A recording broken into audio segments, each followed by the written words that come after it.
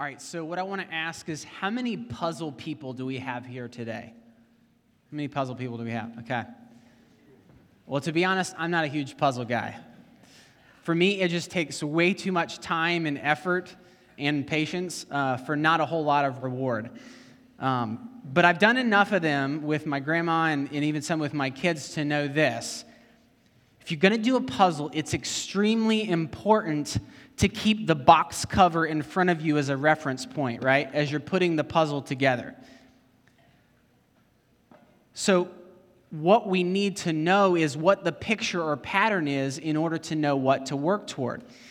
And so as we dive into our text this morning on marriage and attempt to start putting the pieces together, I want us to keep in view the biblical pattern or picture that serves as our reference point. And that is the relationship between Christ and the church. It is the lens through which marriage is understood. It's the standard by which marriage is judged. It's the hope upon which marriage is founded.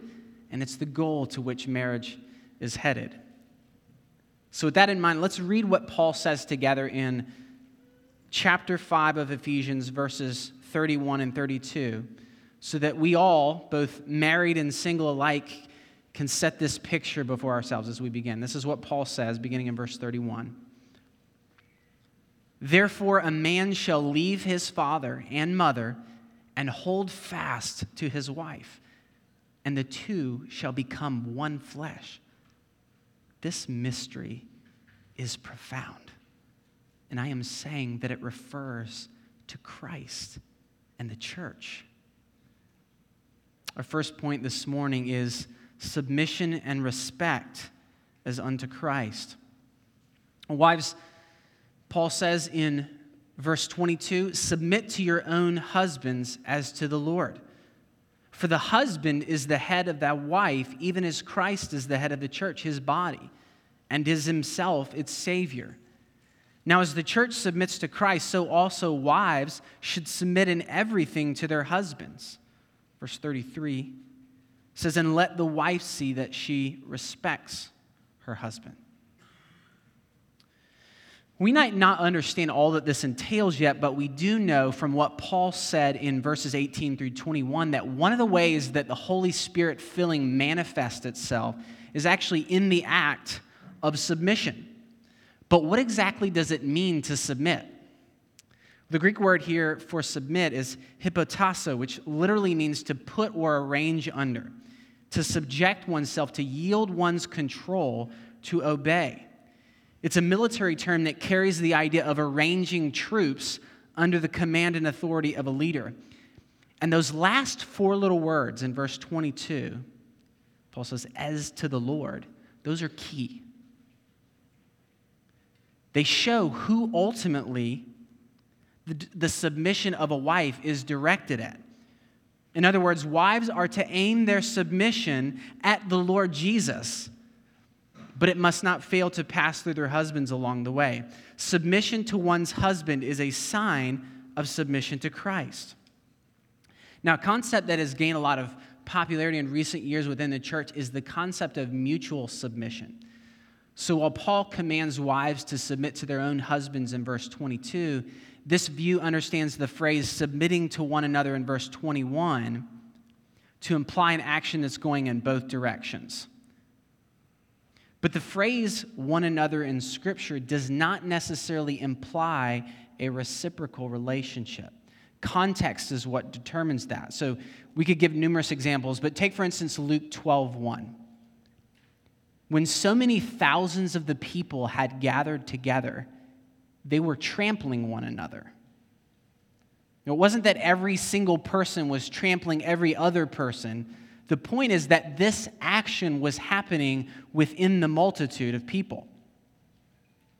As Christopher shared 2 weeks ago, within the surrounding context, verse 21 actually serves in part as more of a transition or header for the sections that follow. So Paul in verse 21 is not flattening out the instructions he gives afterward to wives, children, and slaves, but rather he's framing them for us.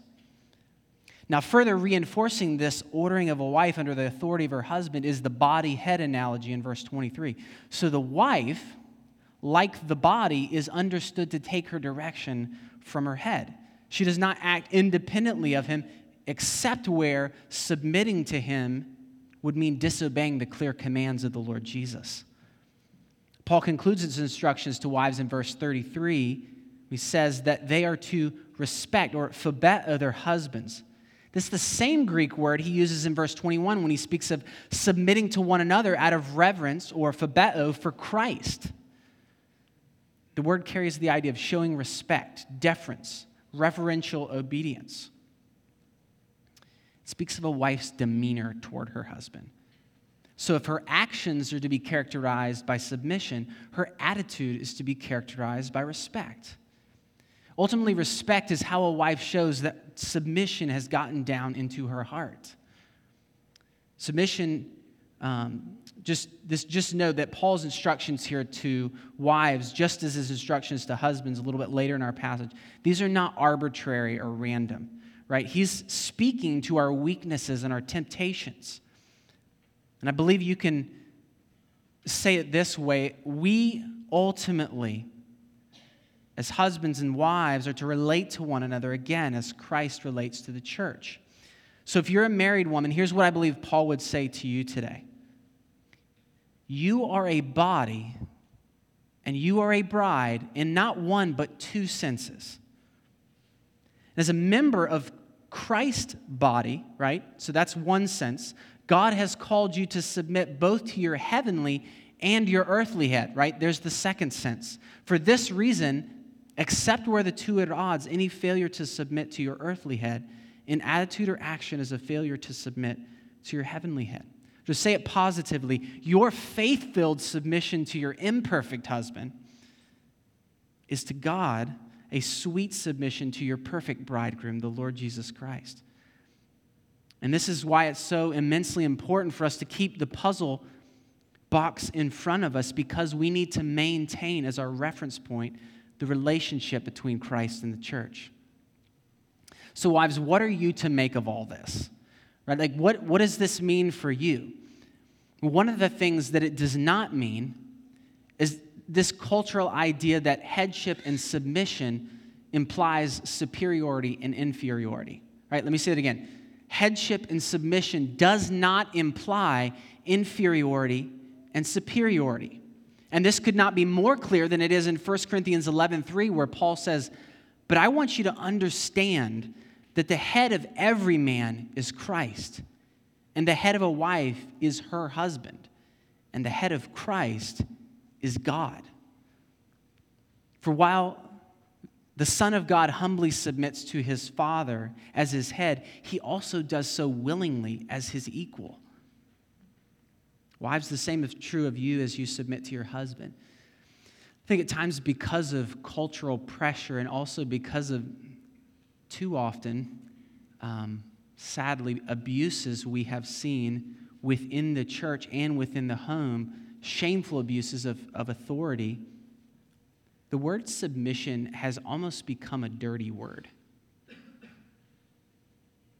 And yet to Paul, and I would argue to the Lord Jesus, it is a beautiful word because of what it represents.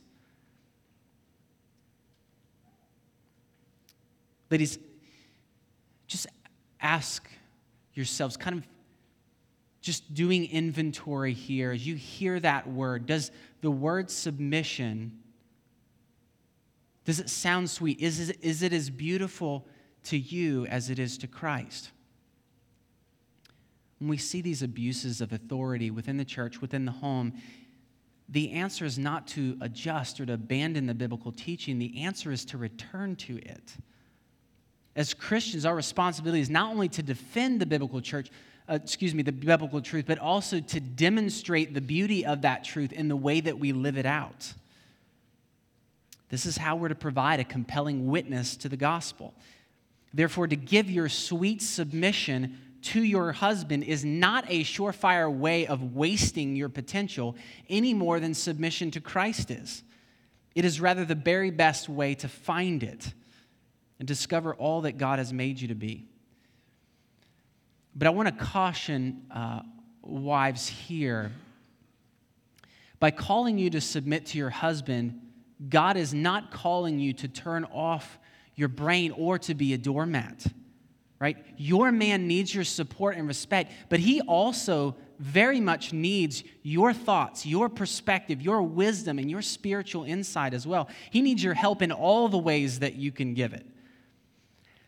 Now, I doubt this is going to come as a surprise for anyone, but I've got more issues than a magazine rack. And yet, one of the things that I so appreciate about my wife is that despite my many flaws and failures, she always leans into my leadership. I can't remember a time that she's ever publicly shamed me or demeaned me by throwing me under the bus or rehearsing my sin. She regularly offers thoughtful suggestions and invites me to lead. She faithfully prays for me and looks for ways to encourage and honor me. Wives, are there any areas where you have resisted or withheld submission from your husband's leadership? Does your husband know that you respect him? Do others know that you respect him? Or do they get the impression that following him is life's greatest burden? How might you more faithfully build up, encourage, and show respect to your husband by your words and actions? How might you more accurately reflect the glorious reality that you represent? But note what Paul says at the end of verse 23. He says, Christ is the head of the church, his body, and is himself its Savior. Right? Paul is hinting at something here that we'll see much more clearly in a moment, and that is, while Christian husbands cannot and ought not seek to replace Christ as Savior, they are nevertheless called, indeed commanded by God, to imitate and point to him. That's our second point this morning, love as modeled by Christ. Look at verse 25 with me. Husbands, love your wives as Christ loved the church and gave himself up for her, that he might sanctify her, having cleansed her by the washing of water with the word, so that he might present the church to himself in splendor, without spot or wrinkle or any such thing, that she might be holy and without blemish. In the same way, husbands should love their wives as their own bodies. He who loves his wife loves himself, for no one ever hated his own flesh, but nourishes and cherishes it, just as Christ does the church, because we are members of his body. Therefore, a man shall leave his father and mother and hold fast to his wife, and the two shall become one flesh. This mystery is profound, and I'm saying that it refers to Christ and the church. However, let each one of you love his wife as himself. Now, husbands, lest you mistakenly thought that Paul gave you a blank check in the first couple verses, let's read verse 25 again slowly. We need to feel the weight of this. Husbands, love your wives as Christ loved the church and gave himself up for her. Gary Ricucci rightly said that the role of a husband does not begin at the altar. It begins at the cross. You and I are called to love our brides in the same manner as the Lord Jesus loved his. He didn't just talk about his love. He proved his love. And like him, we are to spend and be spent. We are to cheerfully lay down our lives for our wives.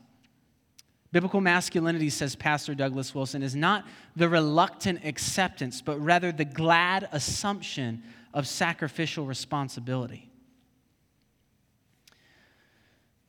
Brothers, if there is a crown of authority that's worn by the head, it is a crown of thorns.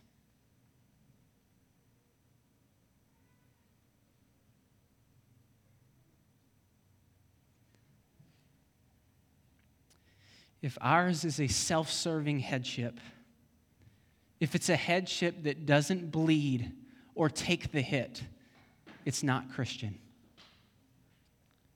For Christ's love was a self-sacrificial love. What love? What love? But Paul tells us that it was also a sanctifying love. He gave himself up for her that he might sanctify her. Christ gave his very life for the express purpose of marking out the church as the object of his special love, washing her with the water of the word, purifying her from sin, and preparing her for himself. We don't have time to explore all that how these various clauses work together in verses 26 through 27, but here's what I believe Paul would have us to see. If we're going to accurately reflect the model of the Lord Jesus, we have to observe both the manner but also the mission of his love. We cannot rightly love our wives unless we are actively working toward the same goal as Christ. This may be the most important, yet most underemphasized aspect of our role as Christian husbands. We talked about this some at our marriage workshop this weekend. But men, are you aware that a great part, if not the greatest part, of your responsibility as a Christian husband is to help prepare your wife for the day when she will meet her heavenly bridegroom face to face? Are you conscious of the fact that your wife is more Christ's than she is yours? Do you stir her faith and whet her appetite for Christ by your own example and pursuit of him? Are you faithfully praying for her and tenderly caring for her in areas of sin and weakness? And how about this? Are you following Christ's example by washing her with the water of the word? Men, to my own shame, I waited far too long to prioritize leading my wife and children in the word. I was always too busy and assumed they could wash themselves. Setting aside regular time in our schedule to read and discuss the word, it seemed like a good idea, but not a necessary one. But then I was confronted with passages of Scripture like this that emphasize my responsibility to promote and even administer the word to my family. But what's even more important is, are we leading them in obedience to it? Husbands, what place does the word have in your marriage, in your home? The Lord's putting his finger on this. Particular areas, one for needed growth. I just want to prepare you that one of Satan's greatest tactics against Christian husbands and fathers is to shame them into perpetual inaction and passivity by reminding us of our past failures, by questioning our sincerity, or by causing us to doubt God's faithfulness. He's actually going to meet us in our obedience. Do not take the bait.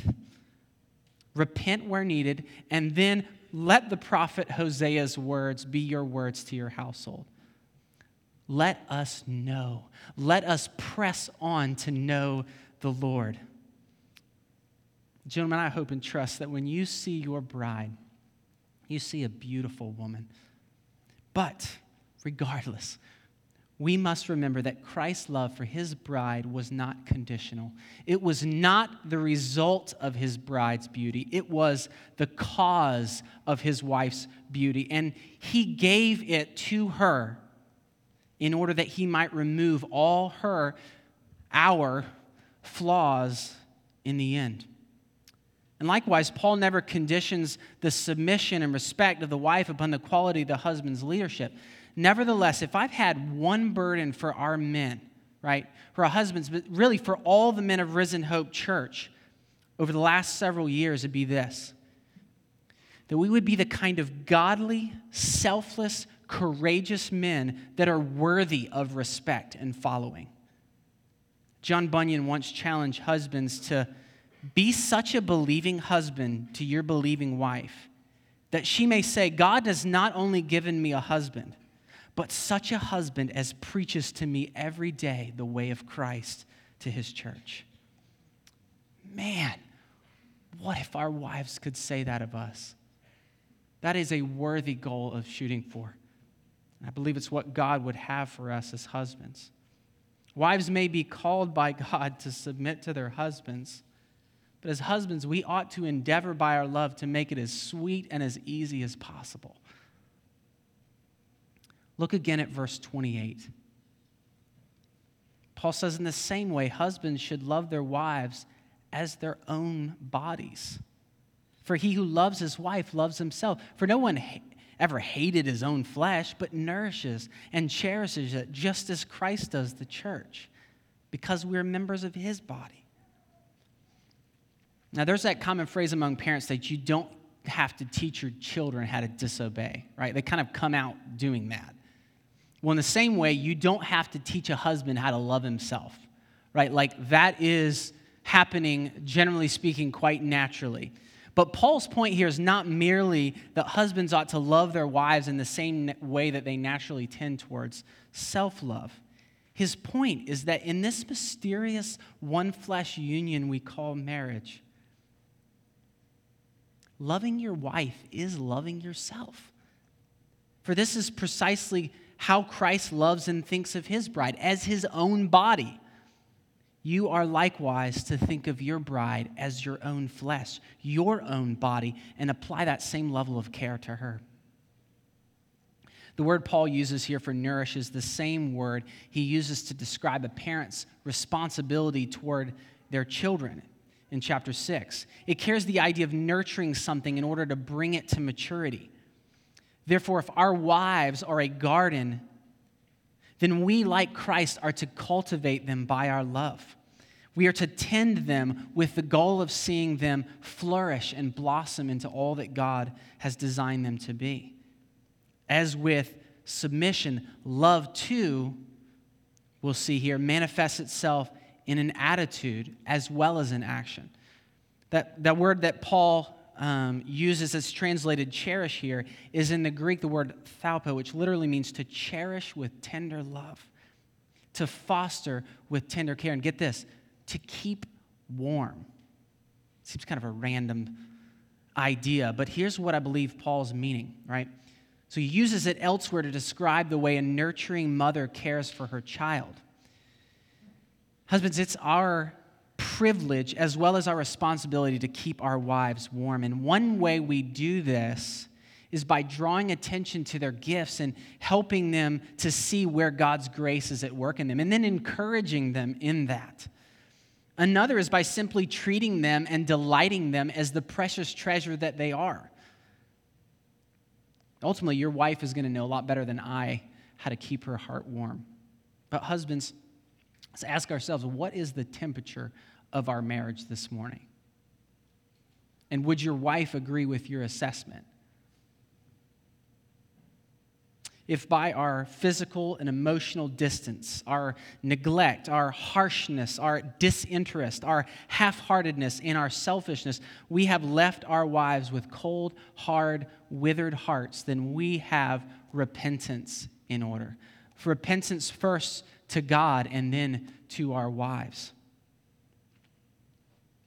If we have forgotten or distorted the picture that we refer to, then we must turn back, remembering the love of Christ and committing again to faithfully pursue our wives with the same wholehearted, warm, and tender affection that we've received. And we need to do this in desperate dependence on God, because love is as much a fruit of the Spirit as submission is. Band, if you could go ahead and come up. Church family, these are not the only instructions that Paul gives to husbands and wives, right? But they are certainly fundamental elements to biblical marriage. And a biblical marriage is an apologetic for the gospel. Or as I've heard it said, having a rightly ordered, rightly functioning, and rightly motivated relationship between a husband and wife is how we preserve gospel centrality in our marriages. I want to close in this way. First of all, I just want to commend the many godly husbands and wives we have in our church. It is not hard to look and find a godly marriage in our church. That is a gift from God, and all the glory and praise goes to Him. But secondly, I want us to conclude not just by reflecting on the puzzle, but on the box. Right? We need to take in and wonder at the fact that we have not gotten lost in the shadow, but we have gotten caught up in the reality of the thing. Right? We are a part of the mysterious union between Christ and his church. We are, by the free grace of God and the boundless love of Christ, members of his bride, his body. So wives, where you've failed to submit and respect, look to Christ. See his perfect submission to the Father all the way to the point of death on a cross for you. Husbands, where you failed to love and lead, look to Christ. Behold his tender, faithfully pursuing, and self-sacrificial love on the cross for you. Look at that love. And married and singles alike, when you are tempted to bail or to covet someone else's marriage, look to Christ. For all those who are in Christ, he is preparing a place for us, and he is preparing us for that place of eternal joy and perfect union with him. And his grace is sufficient for us in whatever station he's called us to at present. But let's consider and adore him now as we sing, reflecting upon the perfect love and submission of the Lord Jesus. Let's sing together, Lamb of God.